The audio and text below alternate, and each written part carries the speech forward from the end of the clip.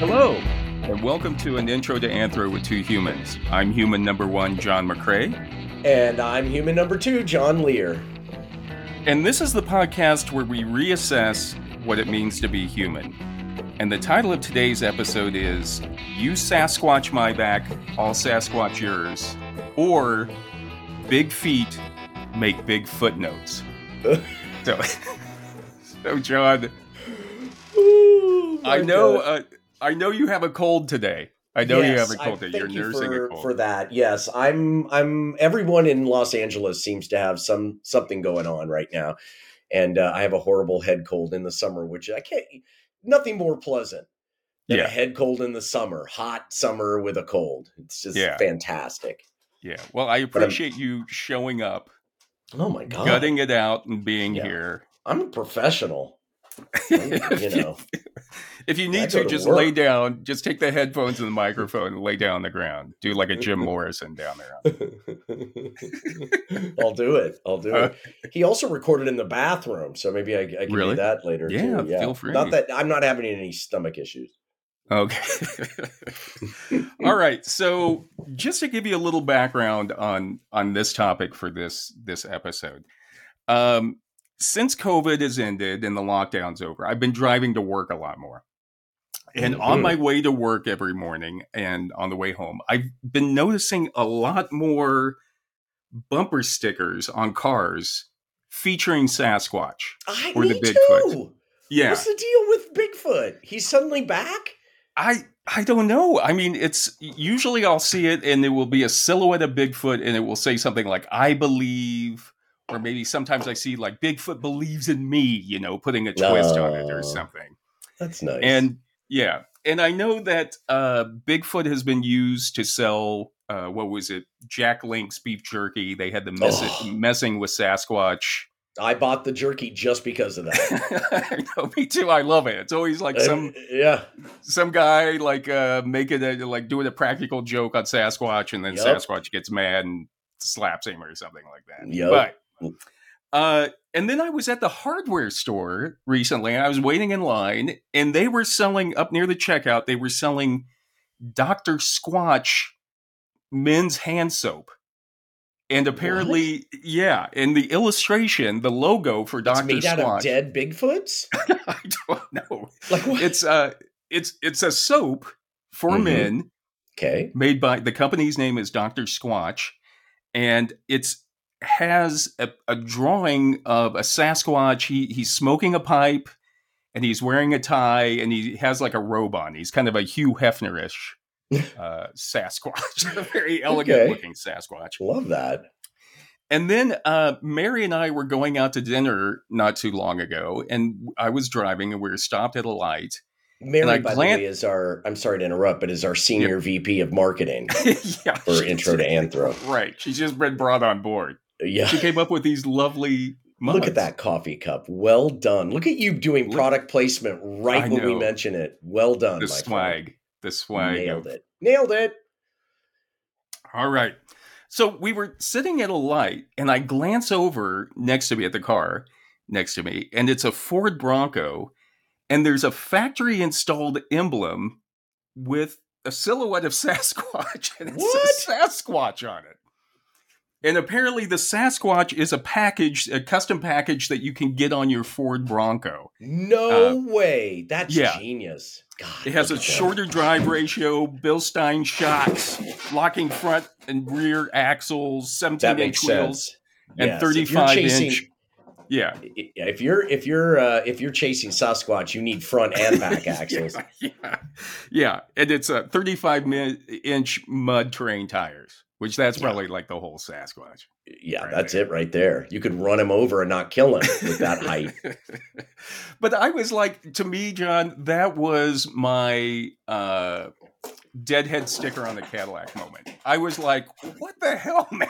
It's like, I know. What won't Sasquatch shill at this point? It's like, what next? Is it going to be reverse mortgages or something? It's just like Sasquatch is everywhere. Somebody just took that idea.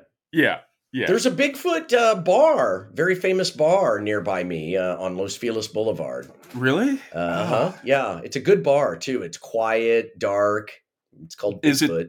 themed with Oh yeah. Bigfoot inside? All Oh all man. yeah. I've always hoped to take you there someday because I know what a Yeah. fan you are. Now, before you dive in, and I know you, this is probably annoying, but just for those of us, the lay people, explain how Bigfoot fits into anthropology because he's a possible missing link. Yeah, to me, well, I'll say a couple of things. If he's a bipedal primate Mm, that still exists in North America, then he definitely fits into physical anthropology, the same as any other bipedal primate would be, like an Australopithecus afarensis or hmm uh, any of the other Homo Right. erectus, any of those others. That All one right, every I was time. holding back. I didn't want to say it, but I do. Uh, Got it. the other way he fits in is from a folklore standpoint. Yes. And so, Yes. as anthropology also includes folklore, then he's also all the belief systems that go with Bigfoot or all the legends of Bigfoot also fit within Mm, cultural anthropology. yes. Because So, we don't like the idea that we're all alone yeah, out there, don't you think? I I think mean, so. Yeah.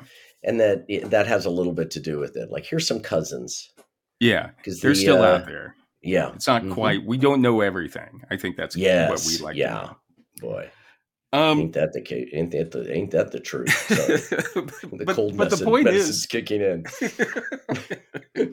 John's been tooting up with some nasal spray. It looks like That's it's all I finally have coming. left. I quit Yeah. everything. I've been sober for so long. All I got left is, anti nose drops and cough Yeah. drops. That's it. And Just leave it up masturbation there and in your coughing. nose. I Yeah, mean, just leave it up in your nose. just put I the don't thing up care. here. Yeah. Yeah, Just thank leave you. it there. But anyway, all of this, to me, like you were saying, it's Bigfoot is everywhere now. Yeah, And I'm like, he's more popular and ubiquitous than he's ever been, I I agree. think. I agree. Yeah. And back in the 70s, there was Leonard Nimoy's In Search of, and they would always do something on Bigfoot. Right, Then there was Unsolved Mysteries, and they would always do something on Bigfoot. right. And then now we have even other shows that are still on the air, like Finding Bigfoot, Expedition Bigfoot, Mountain Monsters, Monster Quest. All of these shows are still featuring Bigfoot.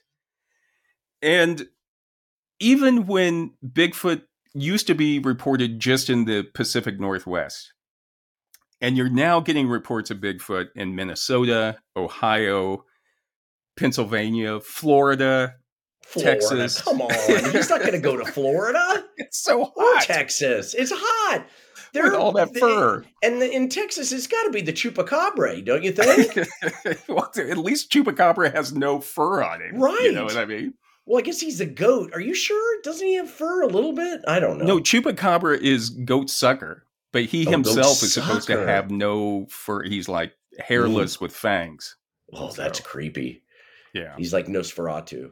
Yeah. What's the thing that's running around Pennsylvania? What do they call it? Not the I know that you said Sasquatch, but wasn't there something up in there that was running around The Pine Barrows or something, the Jersey Devil? Is the that what you're Jersey talking about? Devil? That's Yeah, it. yeah. I That's don't know it. much about the Jersey Devil. I've come across it a few times, but I don't know much about it.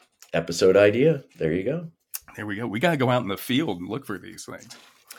Um, but the thing is, and they even report seeing him here in New Mexico now. Jesus. So again, it's like his range is increasing, Hmm. which should be increasing our opportunities to see a Bigfoot or to come across a Bigfoot. Yeah. And and yet we still don't have any physical evidence of a Mm-mm. Bigfoot, Nope. conclusive physical evidence. Yeah. I mean, we have the videos, the photographs, obviously the footprints.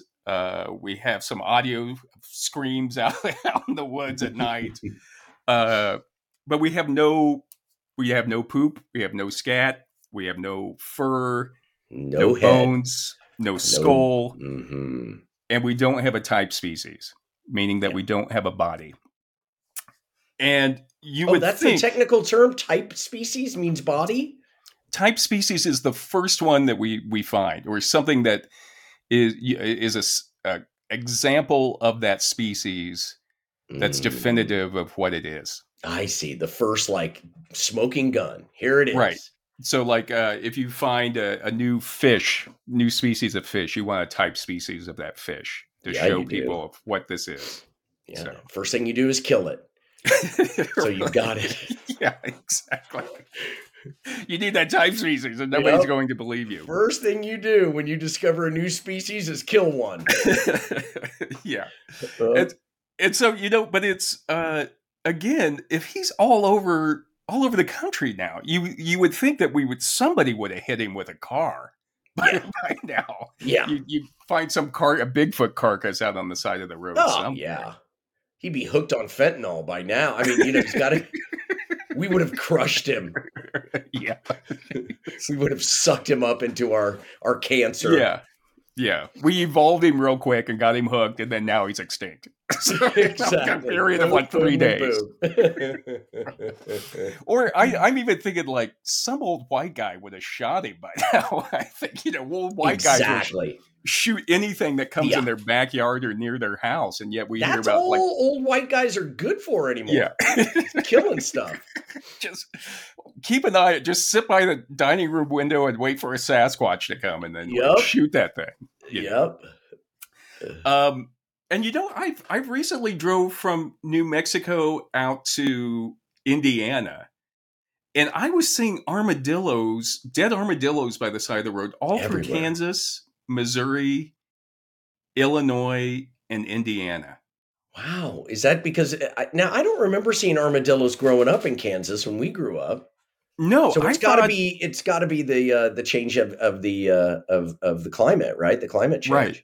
Exactly. And so you're tying that into Sasquatch. You're saying the climate change is forcing Sasquatch to head to Florida.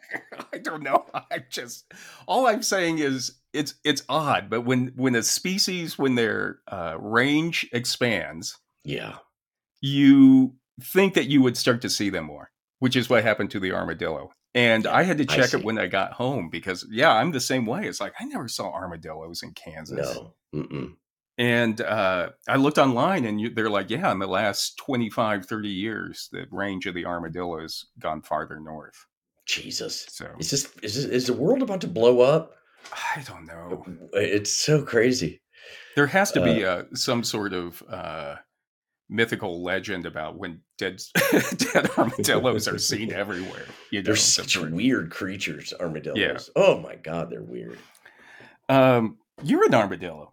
You're an armadillo, Yes, aren't you? I am. You mean, what do you mean? Yeah.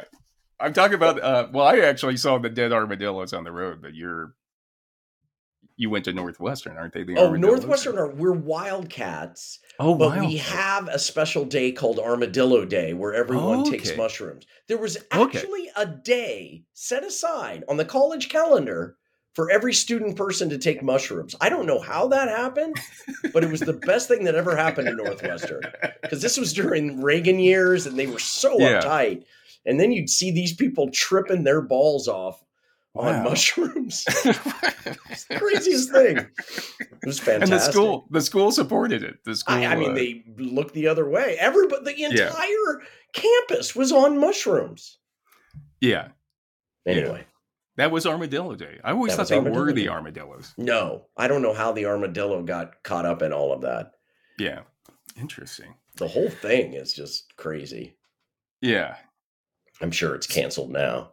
It is after we talk about what now they're all microdosing. But back then we were macrodosing, damn it. So anyway, all of this has got me thinking that we've willed Bigfoot into existence. Like at this point, it doesn't even matter whether or not he physically exists. He does exist now, I think, because of how we've accepted him into our culture. We need him. Yeah. And it's become sort of a self-fulfilling prophecy, I think, or a self-fulfilling belief system in that, you believe that he was there. and then people start seeing him everywhere. Yeah. And I always it reminds me of remember how the Kilroy was here, that graffiti Yes. with the guy with the Yes. long nose. That was like World War II, right? Yeah, yeah. Mm-hmm. And then after World War II, all through the 70s, people were, you'd be somewhere remote, like out in the middle of France or something, and you see somebody had written Kilroy was here with that nose. Yeah. And it was always the joke was everybody was in on it, that we knew that everybody was writing Kilroy was here. But no one ever really thought that there was a guy named Kilroy Right. out there, Right. But with Bigfoot, there's a belief system, and now pretty much everybody believes if somebody reports that there's a Bigfoot, there's a large percentage of Bigfoot enthusiasts who will accept that that was a Bigfoot being seen in that area. Not me. I'm not buying into this. But you and I are not strangers to Bigfoot. No, we are not. This runs deep. Yes. And in the early 2000s, we did a show called Bigfoot, The Donner Party, and My Arrest, which was a solo performance. Well, it was a duo performance because you introduced me. You also directed it and co-wrote it. And in that, it was called a comedic lecture, where the conceit was that I was teaching a class, perhaps a lecture based on one of our heroes, Buckminster Fuller, that you turned me on to, the inventor of the geodesic dome, amongst other things. But he would give these 8-hour long lectures when he was teaching at Black Mountain College. And they're just amazing. He's in this suit and, he's got the old lavalier. So we were like, let's do a solo show with that kind of conceit. Yeah. So I would come out in a suit with a blackboard and a podium, and I would do a lecture, an hour long, but it was comedy. And Bigfoot, The Donner Party, and My Arrest was comparing Grover S. Krantz, who is a Bigfoot anthropologist, I guess. Anthropologist. And then George Donner, the leader of the Donner Party, that, they all cannibalized each other. And me, John Lear, and we decided how all three of these men were similar because they'd all made a series of bad mistakes. Right. And it was, I think it was our most popular lecture. Yeah, there was a lot for people there was something in there for everybody, I think. Yeah, because we did a few of these. We did like 6 of them. Yeah. And it in LA, and then we went to New York with them. But that one was always one that everybody loved. Yeah. Yeah. And what was great about Grover Krantz, and the reason we picked up on it, is when we were putting the show together, he actually passed away. And I had seen his obituary in the LA Times. And Grover Krantz was a legitimate physical anthropologist. And through the 70s on In Search Of, I had seen him talk about, they'd always go to him to talk about Bigfoot and get his thoughts about whether or not Bigfoot existed. And then I'd seen him in the 1980s on In Search Of, they had brought him up. And then when I was actually in grad school myself, I was talking with one of my professors had asked me what I had done before I'd gone back to grad school. And I was telling him about our show, and I mentioned Grover Krantz, and he was like, Grover Krantz? I knew Grover Krantz. He goes, Grover Krantz was my professor at Washington State University. Wow. And he was like, everybody loved Grover Krantz. He was a great professor, but, he had that Bigfoot thing going on. Yeah. Yeah. And so to me, it's like now Grover Krantz is part of my academic lineage. That's he's funny. like, it's like you have the coaching trees in the NFL, or like, martial arts, you have the master, like your master studied under such as a Grover Krantz is now part of my academic tree. Amazing. So I thought today we could look at Bigfoot in a little bit more depth and just kind of talk about why people believe in Bigfoot, I think is what we'll take a look at today. Or why. Excellent. And, I'm not going to say I believe in Bigfoot, and I'm not going to say I don't believe in Bigfoot, but I believe that, you got to have evidence. Right. You have to have evidence. I don't believe. Yeah. Okay. Because you got to, and that's why Grover S. Krantz went crazy. Yeah. Yeah. Which I'm sure we'll get to. Yeah. And again, it's like, I'm open to it, but you got to show me, I need real evidence. Yeah. You know? It's like anything. You got, is it possible? Yes, it's possible. But until I see it, it ain't real. Right. That goes with a lot of facts out there. This is very apropos to America right now. You got to prove it. Okay. So first off, for those of you who may not know or may not be familiar with Bigfoot or Sasquatch, we'll go through a quick little synopsis of who Bigfoot is, or what Bigfoot is purported to be. It's supposed to be an unknown species of bipedal primate, or a type of upright walking ape like us. Supposed to be 6.5 to 8 feet tall, covered in hair all over its. What's that? With the family for a while. yeah. Harry and the Hendersons. Did you watch that show or that movie, or did you? Oh yeah, I love that movie. It's a good movie. Yeah, all right. Highly recommend. He's 6.5 to 8 feet tall, weighs approximately 500 to 800 pounds. Jesus, people think. He's also reported to smell very bad. People describe the smell as a mix between feces and sweat. Ooh. Yeah. Which is basically how everybody smells when they go camping, in my opinion. That's true. That is true. And I would say probably for most archaeologists, that's a smell you know very well if you've been out in the field or at field school. That's right. That's right. And also for drug addicts, we know about that smell. Yeah. That's the end of a hard night of drinking. So it's kind of when people are like, I smelled something horrible out there in the woods. It's like, who knows what that thing was, Oh, excuse me. Also, Bigfoot is supposed to communicate with high-pitched screams. And you could find, if you go online, you could find a lot of Bigfoot researchers calling out into the woods and then recording the responses they get back. And it's always this. That's the part that doesn't make sense. Why would he talk like that? That's ridiculous. Yeah, I've always thought that was another group of Bigfoot researchers out in the woods who were like just communicating to each other. Like, did you hear that? Did you hear that? That is the ultimate example of the echo chamber. And but mostly Bigfoot's known by, of course, the big footprints. Yes. And the footprints are human-like. They're 14 inches long, usually, very wide. And the toes are all about the same length, and there is no arch on the foot. Yes. It's just a very flat foot. Very similar to anyone's drawing of a foot if asked to draw a foot on a piece of paper. I was going to say, without the arch, that's very similar. That might be my dad out there.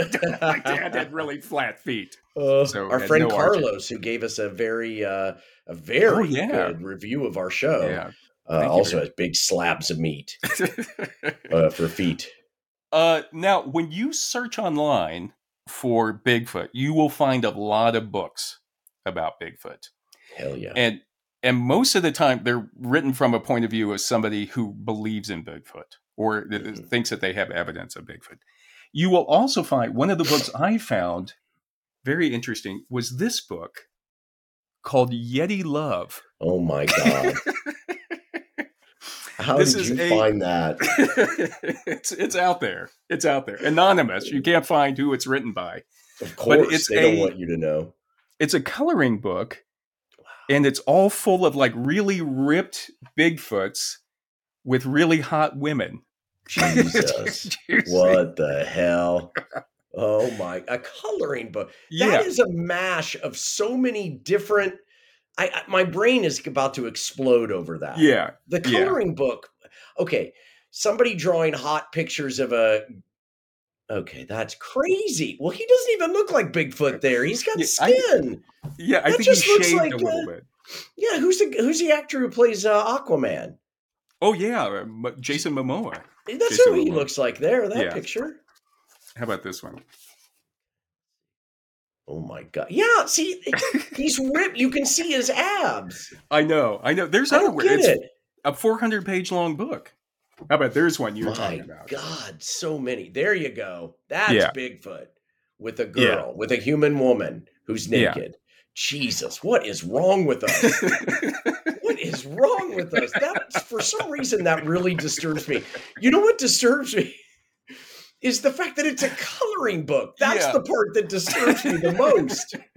Porn I can deal I with, but why release it in that format? yeah.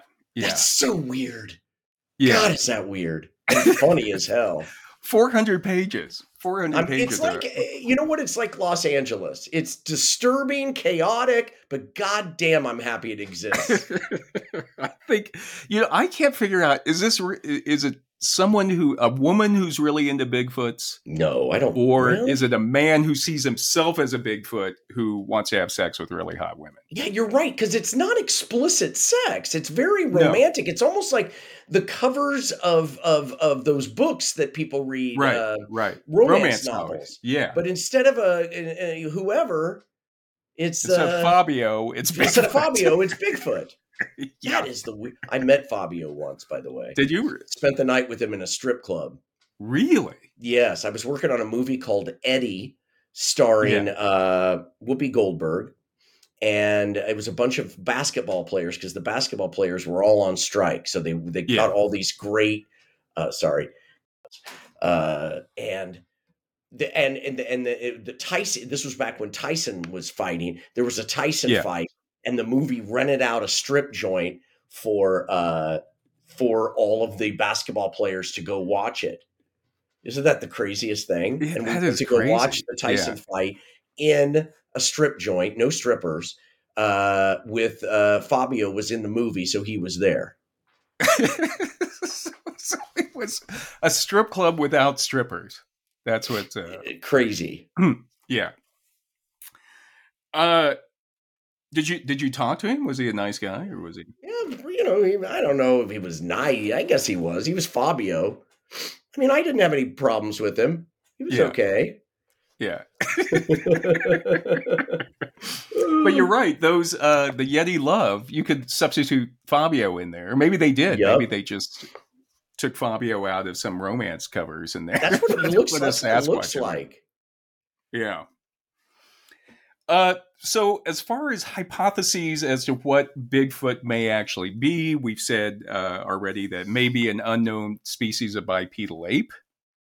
Mhm. There are some people who also say that Bigfoot is a descendant of Gigantopithecus, which is a giant ape that lived in Southeast Asia about 2 million to 300,000 years ago. He's that he and he's then also the abominable snowman. We think it could be a giant. Is that what? Anyway, Or a cousin of it. They think the abominable snowman.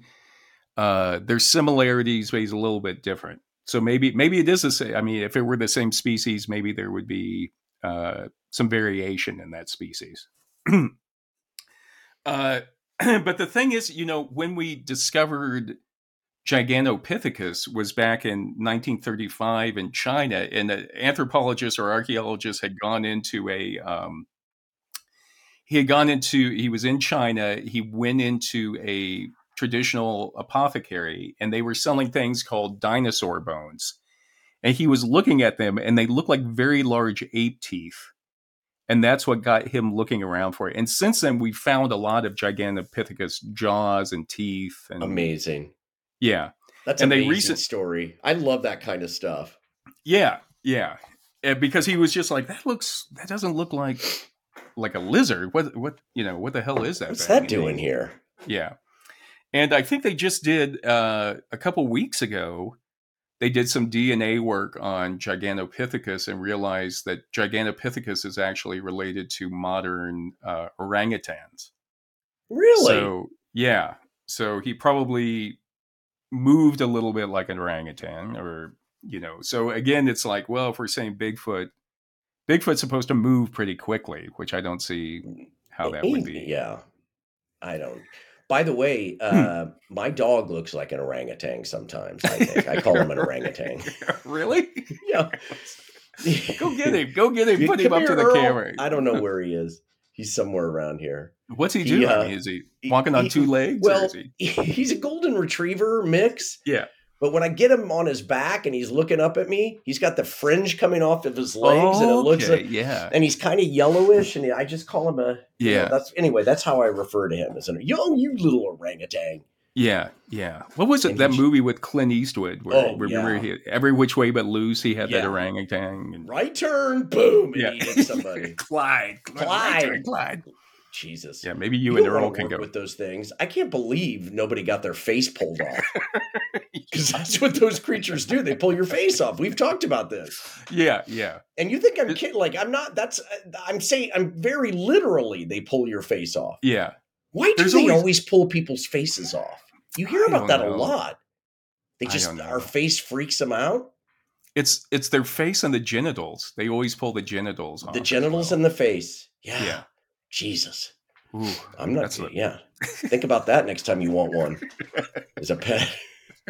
God. We have to do an episode on people who have raised chimps as human babies. That's fine by me, but we're not going out in the field for that one. I'm not going over to their house. I don't want to be near one of those things. Wear a cup if we do that. And a hockey mask. Hockey mask and a cup. You give me a cup and a hockey mask, I'll go in. I'll go in and interview him. Go in and have a beer and smoke a cigarette with him, because that's what they love. They all love to smoke.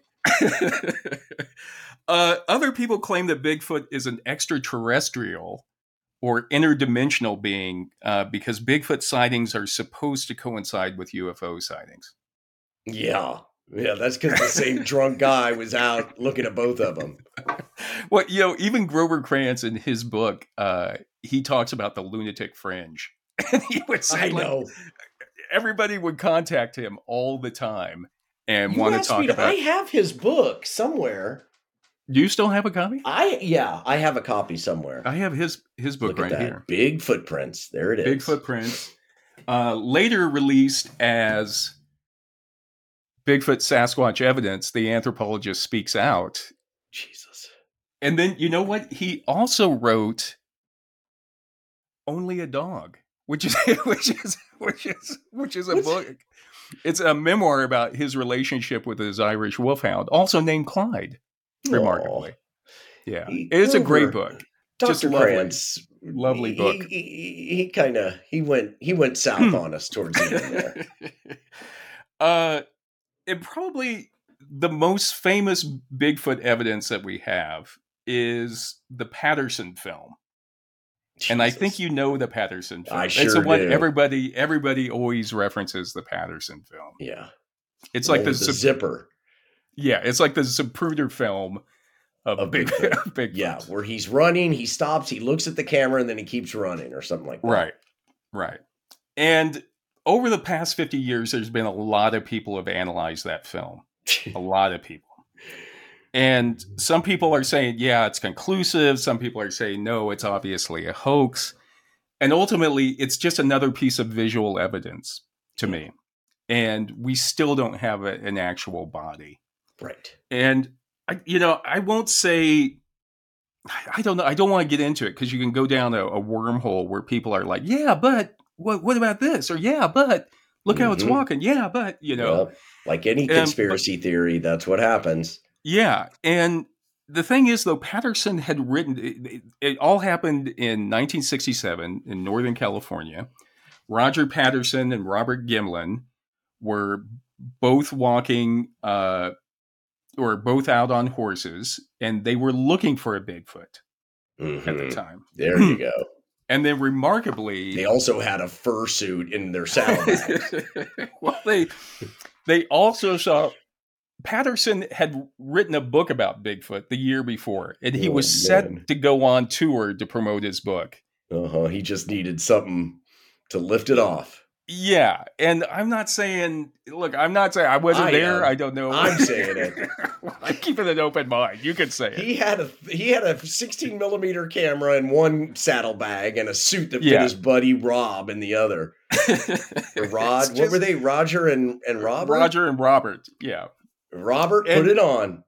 it's just odd to me. Like, what are the odds statistically that you've written a book about Bigfoot, you're going out looking for a Bigfoot, and you see it? I mean, all these TV shows that we have Zero. on It's have no zero. Bigfoot footage. Yeah. Yeah, 0% chance. Yeah. The other thing, they both had rifles, but Yeah. apparently they had decided before they went out, if they saw one, Mm. they wouldn't shoot it. Yeah. An I'm 8-foot, 500-pound thing running high speeds. Yeah, yeah. I'd be firing away.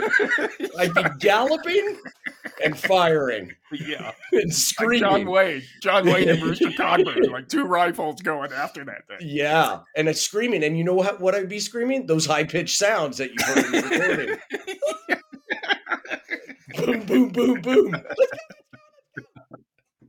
Yeah, because I grew up around hunters, you know what I mean? And I know when you get excited, you're out, and something pops up. People Everybody shoot at shoots. anything. That's Everybody how they shoots. all get shot. Everybody Yeah. gets shot.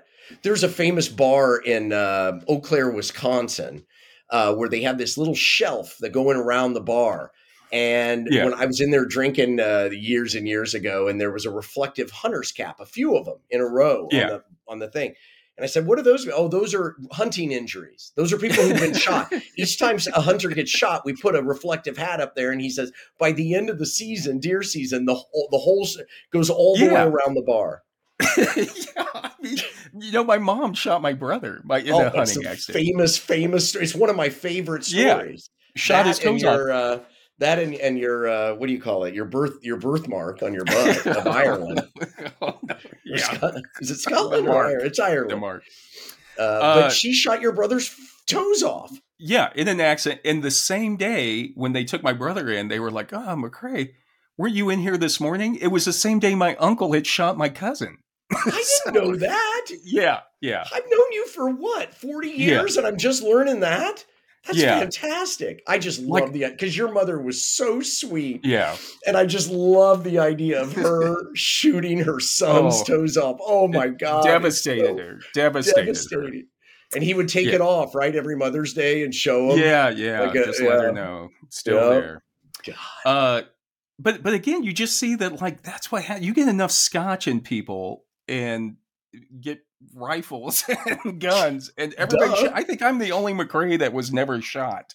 That's amazing. Actually, and thank God they had all quit hunting by the time I came up. The family had broken apart, but I was like, I'm still a little nervous. The odds are statistically I'm going to get shot at some point. That's true. McCrae's have 100% chance of getting shot. But anyway, Grover Krantz was one of the guys who analyzed the Patterson film and felt that it was authentic. Okay. He said he had talked to Patterson, he had talked to Gimlin, and what he said was that Patterson, when he was expecting, if it was a hoax, Patterson would have an answer to all the film problems. Mm-hmm. And sure enough, he said Patterson was always able to come up with some excuse for why the film was the way it was. But he said the one thing when he talked about the actual creature and how the creature walked and the propulsion of a biped, he said that it was kind of out of Patterson was out of his depth. See, so this is what kills me about Grover S. Krantz, because it's the same thing with Cripplefoot, which I'm sure you're going to bring up soon.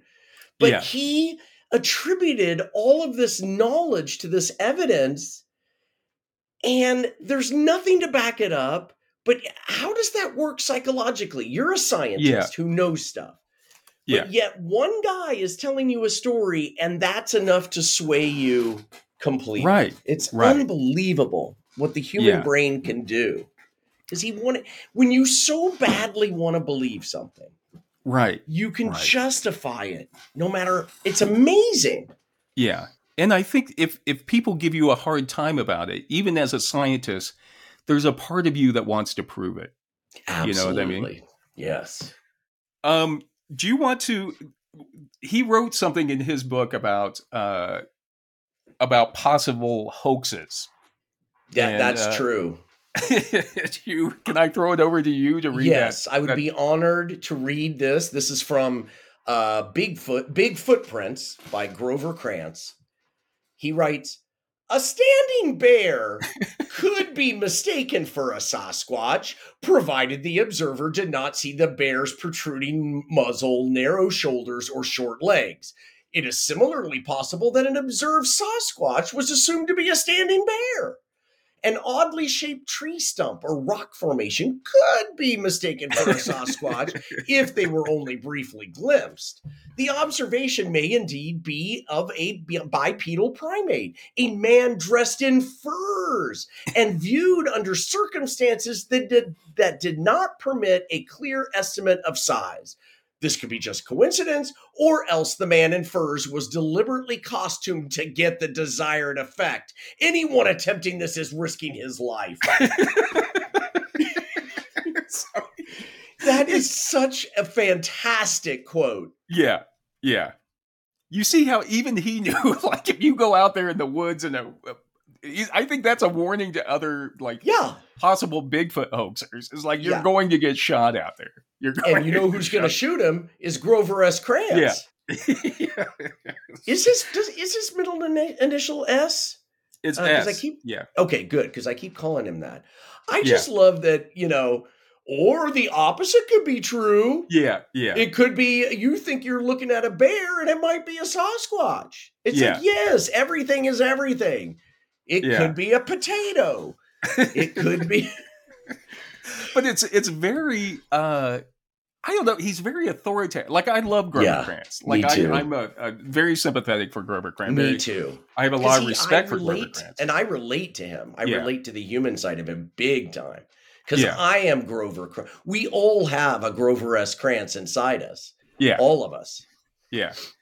And I've read, preparing for this, I read, like, his other academic articles and stuff. And like, he's legit. Like, he was, like, a lot of stuff was really good.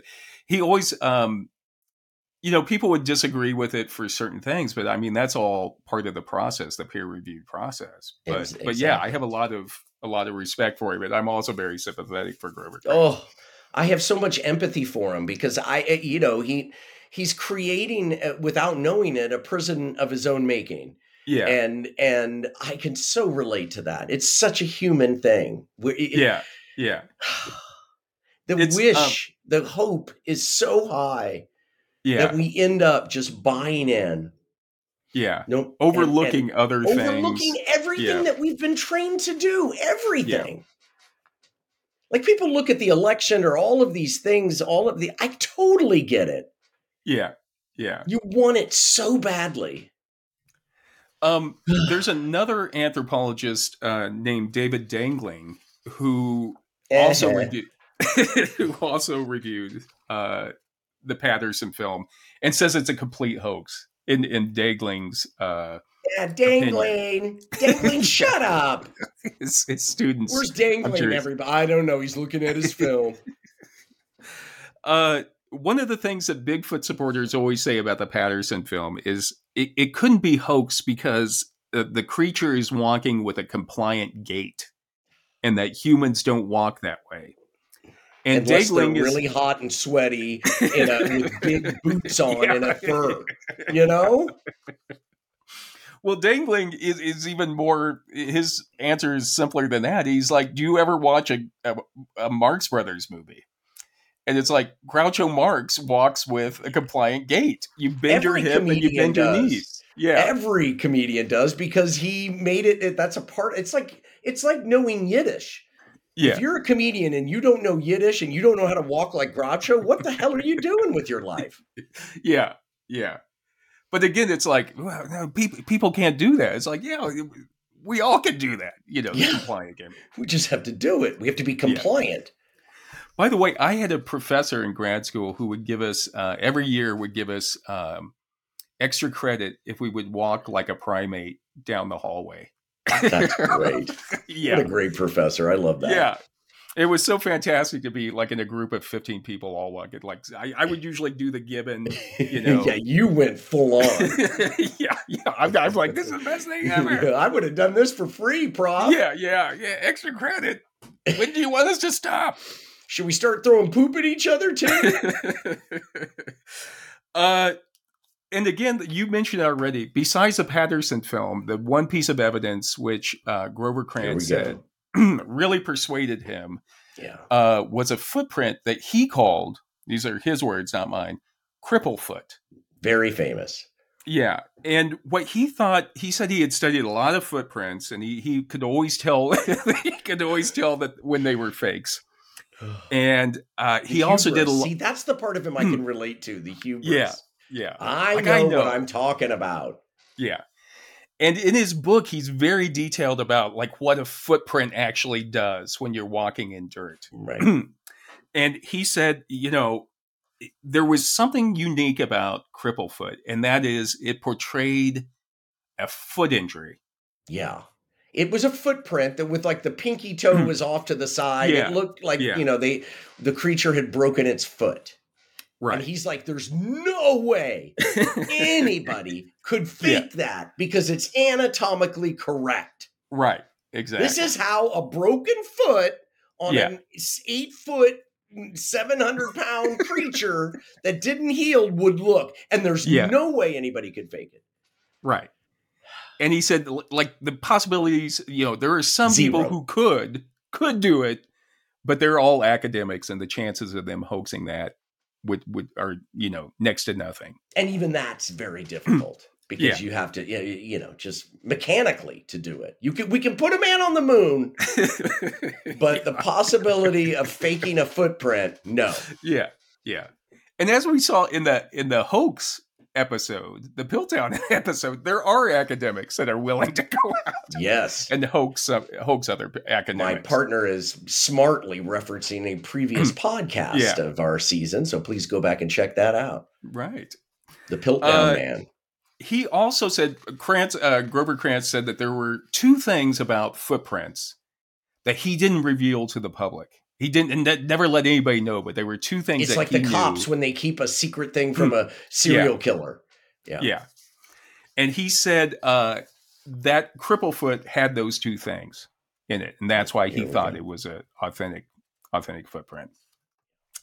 But again, without knowing what made the footprint, we have no idea if that was hoaxed or not. Well, we have a good. Don't we have because there were some people out there that later were discovered who were making footprints out there. Yeah, there's a lot of people. And usually, Grover Krantz, his thing was like, I can tell if they just have a fake piece of plywood that they're just setting it down. But hoaxers are smart, man. Hoaxers are always one step ahead of all of us. That's you know what I mean? Because it's fun as hell to freak people out. We love confusing people. Oh, yeah. Yeah. And so ultimately what Dangling says is... Dangling. There's a ton of evidence for Bigfoot. A mountain of evidence. The problem is that none of the evidence is any good. Right. So again, he's basically saying, we have all these films. We have, we find some hair, but sometimes we analyze it and the hair is from another animal, or sometimes the hair is synthetic. We still need that body. You need the body. You got to kill one. Yeah. And I get it that it can be really frustrating for people who want proof or want Bigfoot to exist. I get it. Me too. But the thing is, if you want it to be scientific, then anthropology is a science and biology is a science. And again, you have to submit whatever evidence you have to the scientific method. And part of that scientific method is letting other people look at your research. Yes. And your research needs to be repeatable, Yes. And so, in their book, How to Think About Weird Things, which is a great book, Theodore Schick and Louis Vaughn describe the scientific method, and it says that they say that it has 4 steps. We observe something, which would be like, observing a Bigfoot. Right. Or what we think is a Bigfoot. Then you induce a general hypothesis or possible explanation for what you've observed. There's a big hairy thing running around the Right. forest that How could can we come possibly up be related to us. right? And then you just deduce specific things from your hypothesis. If that's the case, he would have poo. He would Right. he would build a campsite. He Right.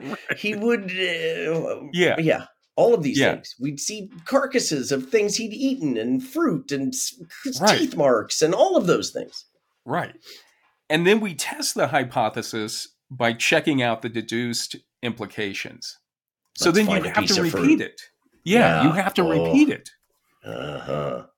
And Schick and Lewis say that the goal of the scientific inquiry is to identify principles that are both explanatory and Mm-hmm. predictive.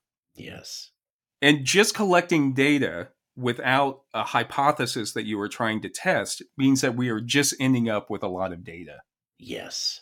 And that's kind of what we had. I think even ghosts, which we're going to do an episode on ghosts eventually No, I too. have no doubt. But again, it's the same thing. It's like you can have a lot of footage Yep. of something, but Yep.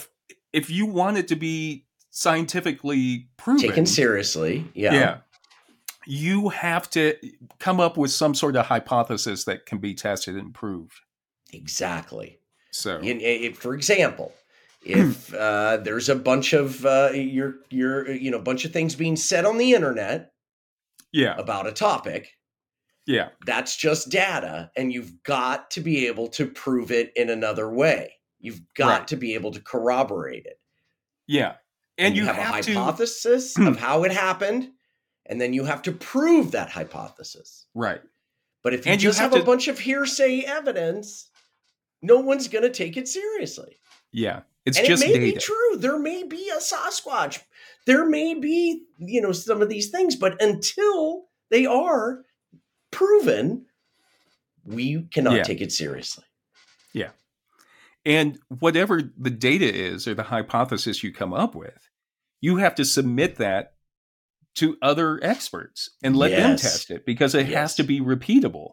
Yes. And, one of the reasons why we submit it for peer review is so that we don't fall for bogus claims. Yes. And a good example of that was, remember in 1989, there were some scientists in Utah who said that they had come up with cold fusion. They were able to Yes. produce energy through cold fusion. And Which would have changed everything.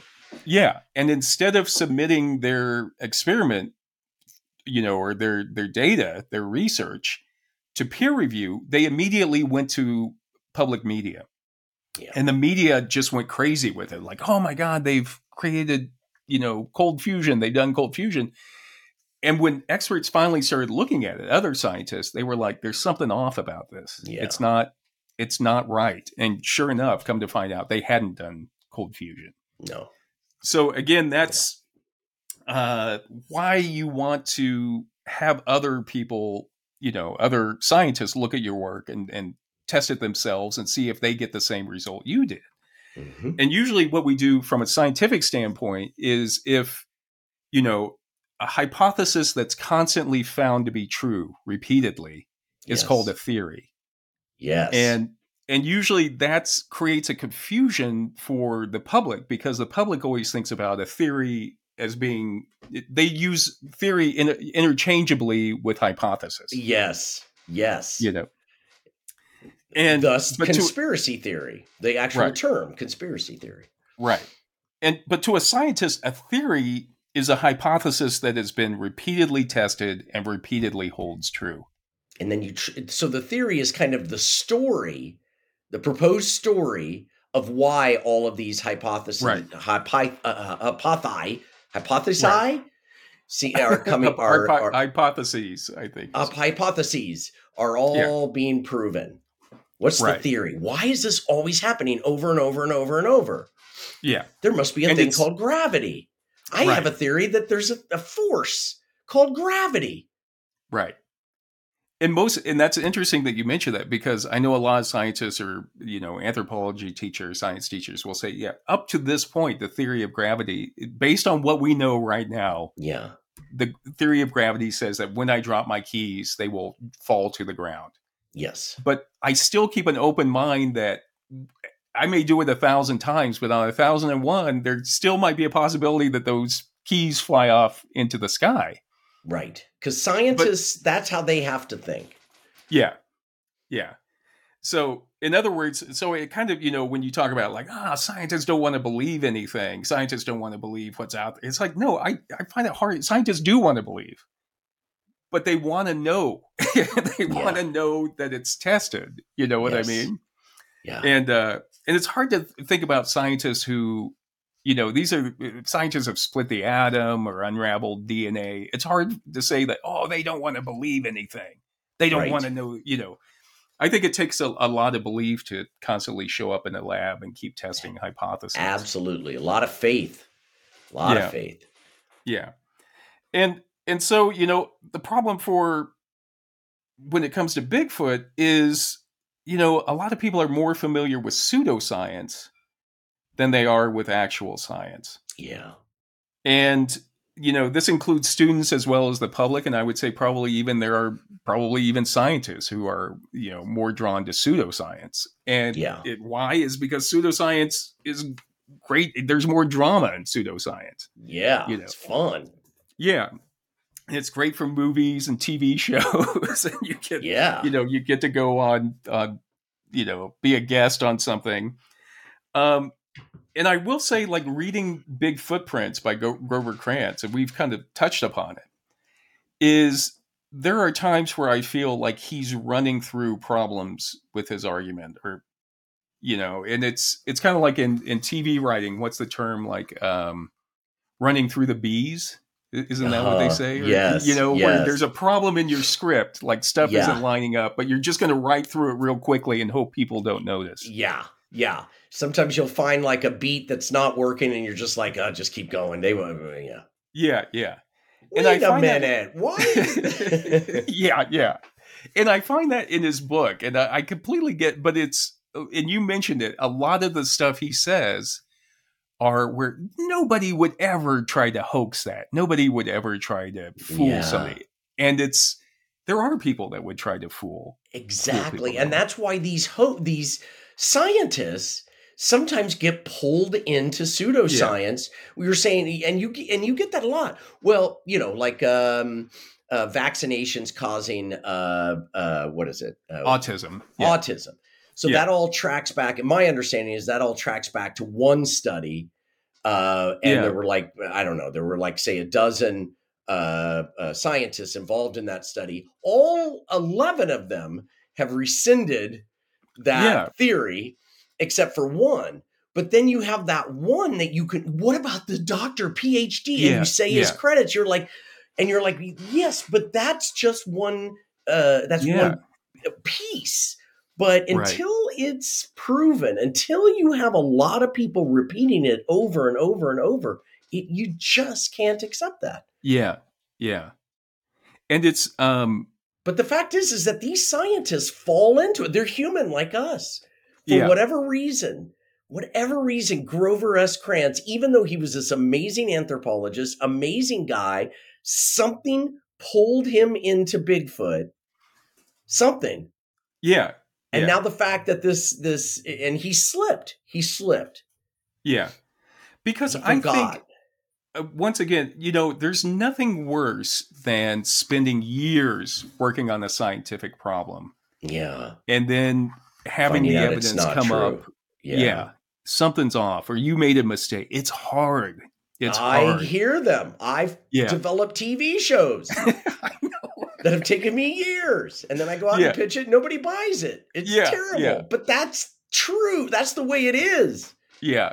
I hate getting notes from TV executives. When I would get TV notes, there's nothing worse. But it's like, nothing. You got to take it. Yeah, it's part of the job. Yeah. Yeah. In his obituary, it was interesting that one of his colleagues said that, quote, he was a person who liked to take on controversial issues in his own field of physical anthropology, and he was willing to look at things that other people in this field wouldn't look at. He wrote an early paper on the influence of language on human evolution that was way ahead of its time. He said he liked to take on an underdog hypothesis and make it credible. Yes. And of course, the Sasquatch hypothesis is an underdog.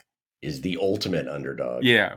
Yeah. Yeah. I guess that's where he got, he got the hubris. I'm the guy. Right. Here's my version of me. I'm the guy who takes hypotheses that Yeah. are hard to prove and I prove them. Right. And I could get, it's fun. It's fun, but then it's like it's begins to creep into everything else. Yeah. And then at the end, right? He's driving around trying to kill Sasquatch, right? Yeah. Yeah. He had finally, I mean, first of all, the book he's quite aware of how people interpret him. Yeah. From an academic standpoint. Yeah. And which is amazing to me because there's a self-awareness, and he's like, he goes in and he talks about, it was hard for him to get tenure. He think maybe the Sasquatch research kept him from getting tenure. He also says that, he spent a lot of his own money. They had set up a. Didn't his marriage break up over it, or didn't I think one? But then he also met his wife through one of his articles about Sasquatch. Yeah, he met somebody who bought into his. Yeah. And there's a photo in the book of him like in a like ultralight helicopter, like sitting on the ground. And I'm like, and he's talking about how he's going to, he had bought it himself because no one would ever donate any money for all of this stuff. Nobody would donate any money to his research. So it was all out of pocket. Oh, and I'm like, wow, that's pretty cool. That's a great idea. That'd be quiet and everything. And then you read where like there was some flaw in the design and it never got off the ground. Right.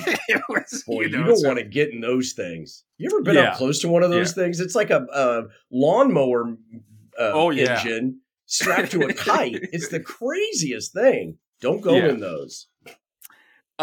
And so again, it's revealing that he says in the book, quote, "It was never my intention to become a leading academic authority on the Sasquatch, and I'm not particularly comfortable with the position." Yeah. Unquote. So very fascinating guy. So like you say, John, at the end, he was driving around. He knew that he had to get that type specimen. Yeah, he had to get a body. Yeah. And so here's this like this heavily educated PhD spending the last days of his life driving around with a gun, trying to shoot a mythical being. Yeah. I can so relate to that. Me too. I mean, I just get it. Yeah. It's like I'll show you, Yeah. It's like, but there's also a component to it that's so beautiful because it's a dream. It's a you're out there trying something that nobody else is doing. I mean, but there's hubris attached to it too. It's very complicated. It's very human. Right. It's such a modern man story, Yeah. It's he does talk about how there's no laws against shooting what's right now is an imaginary creature, so he's like, you could shoot them. Maybe after we kill the first one, there will be laws that will protect it. But right now, he's like, game's on. I mean, we can all. He's like, I've gotten all the evidence I can get. I need to shoot him and chop his head off. Yeah. And I like where he talks about how with practice, he goes into detail about it. He says with practice, he was able to drive around out in the country and in the woods at 25 miles an hour, then stop the car, set the brakes, turn on the extra lights, pick up and load the gun, and be standing at point outside the car in about 15 seconds. Oh, that just breaks my heart. Because that's where the insanity has crept all the way in. Yeah. That just breaks my heart. Yeah. And he says, this old man is rehearsing that over and over and over. Oh. Yeah. And he says, you have to know what you're looking for because he once saw what looked like a Bigfoot out in the woods. Oh, boy. But he said that he could tell by the stature it was shorter than what a Bigfoot was. And it was somebody in a hoodie. Oh, boy. Can you imagine? As if there's not enough danger to be wearing a hoodie anywhere now. Jesus. You might have Don't wear a hoodie out in the woods all alone. Don't do that. But that's like those, and my God, what a tragic end to his life would that have been? Yeah. Yeah. And you hear about people in their old age, just tragically killing their spouse or something where it's just, oh my God. My wife has this story of the guy dropping off his wife at the He was in his 90s. He shouldn't have been driving. He drops her off at the hair salon. She comes out. He accidentally runs over her and then backs up her and just kills his wife at the end of it. It's just so tragic. Just to live so long and then. But Grover S. Krantz practicing that stance and the ability to get his gun going, he was right. It could have easily ended with him killing somebody. Yeah. This week, did you see in Germany, they were reporting outside of Berlin that somebody had spotted an escaped lioness, and they had video footage of it from a cell phone. And when I first saw it, when I looked at the footage, I was like, oh my God, that's a lioness. And then they had experts look at it, and they had already sent out the police, schools were closed, everything. And when an expert looked at it, he was like, that's a boar. And he was showing pictures compared to what a boar looks like leaning down and what a lioness would. Wow. And sure enough, like once you saw an expert detail it, you were like, that's not a lioness. That's something else, Well, but I would say, aren't boars really dangerous? Like they'll charge. Boars are like, don't we have big problems in America with wild boars, and you have to put armor on the dogs to go chase them down and shoot them, and they're hard to, so yeah. In Europe too, it's bad. I guess in Rome, they're like rats. Rome and Germany. Yeah. So anyway, just concluding, I'll just say that in 1893, there was a guy named Frederick Jackson Turner. He was a historian, and he wrote like a really famous essay about the frontier and how important the concept of the frontier was to Americans, and how Americans had always identified themselves in relation to the frontier. Yes. And what he was writing about in 1893 was he was lamenting the fact that we had already expanded all the way across the continent to the Pacific, and there was no longer a frontier for us to use to base who we were. That's easily accessible. Right. And in an essay called Cryptozoology in the Medieval and Modern Worlds, Peter Dindal says that Dindal.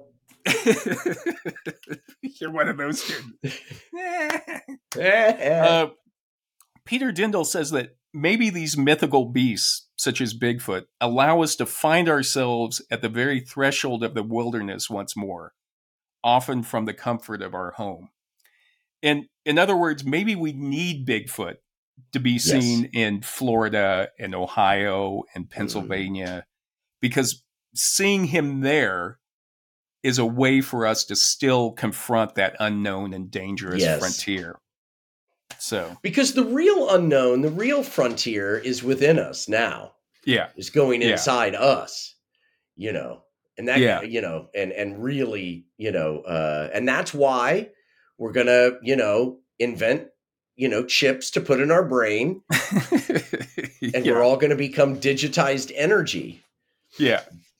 And that's why we have this podcast, to look at our belly button, to look within. The final frontier is inside us. It's Raquel Welch and that little miniature spaceship. That movie was great. Oh, yeah. God, she was amazing. Remember, they come out the eye at the end. Remember was that through the tear duct, right? Yeah. So they're in the eyeball, splashing around. It's only a matter of time. Chat GPT is going to miniaturize us. We already are. See, this is just a simulation that we've created. Yeah. Oh, God. All right. I have lots of hypothesize. Okay. Well, that's what. Maybe we'll save that for one. Then you could open mic. You could just go. All right, John. I think we've. This is wonderful. Hope we've come up with something. I mean, this is our best. This is a fantastic episode. I just want to applaud you. You put a lot of work into this, and I just love it. Grover S. Krantz is one of my heroes. He's just you turned me on to him, and I'm just so. Oh my God! I just relate to him. Yeah, me too. Yeah. And I would say his book is the good thing about his book. I mean, whether or not you believe in his arguments for Bigfoot, but he has an insight, an awareness about the whole academic research into Bigfoot and about Yes. the Bigfoot community. Like I said, people had convinced him, like somebody convinced him to go to an art gallery in San Francisco that was doing an exhibit on feet. Mhm. And they said, why don't you take your cast of Cripplefoot, and it'd be great exposure because you'll get to go down there and there'll be people with money and they'll want to donate to you. And it's just one of those things where he goes down there and he's like, nobody contacted him afterwards. No one donated any money to it. Yeah. And They just laughed at him. yeah, Probably. as an anthropologist, as a scientist, as an artist, as a human being, Yes. you have to feel compassion for somebody Yes. like that. So Yes, we've all had that horrific failure. right, that moment right, when nobody exactly. gives a shit about what we think. Everything you've devoted your life to. Yeah. Oh. Yeah. All right. If you have enjoyed this podcast and find it interesting, please tell a friend about it. Yes. Or perhaps host an Intro to Anthro listening party. And I love that. send us photos of your listening party. I'm envisioning, John, like Franklin Roosevelt's fireside chats, or like a whole family sitting around listening to the podcast. That's what I'm thinking. Dressed up. They were all dressed up too. Oh in yeah, this yeah. FDR thing. So wear your finest. I was thinking too. We should put together, have them available. Intro to Anthro with two humans listening kits, and we'll have like a bald wig and a gray wig, and then people can, just. That's fantastic.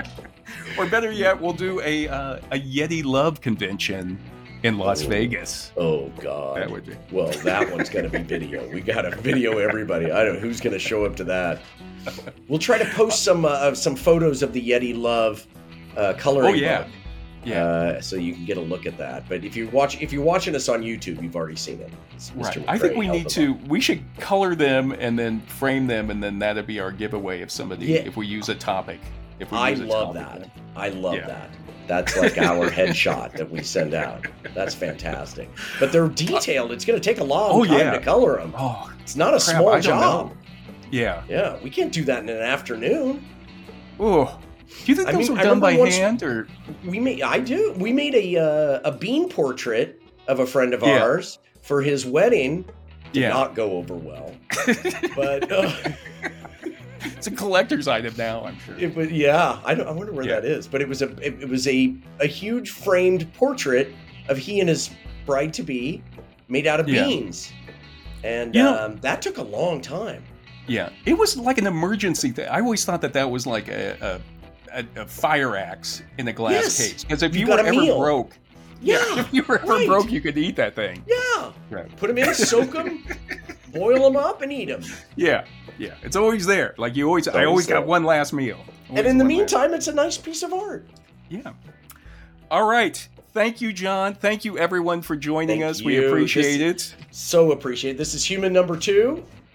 And this is Human Number 1, John McCrae. Thank you so much, everybody. We'll see you again. Thanks. Bye.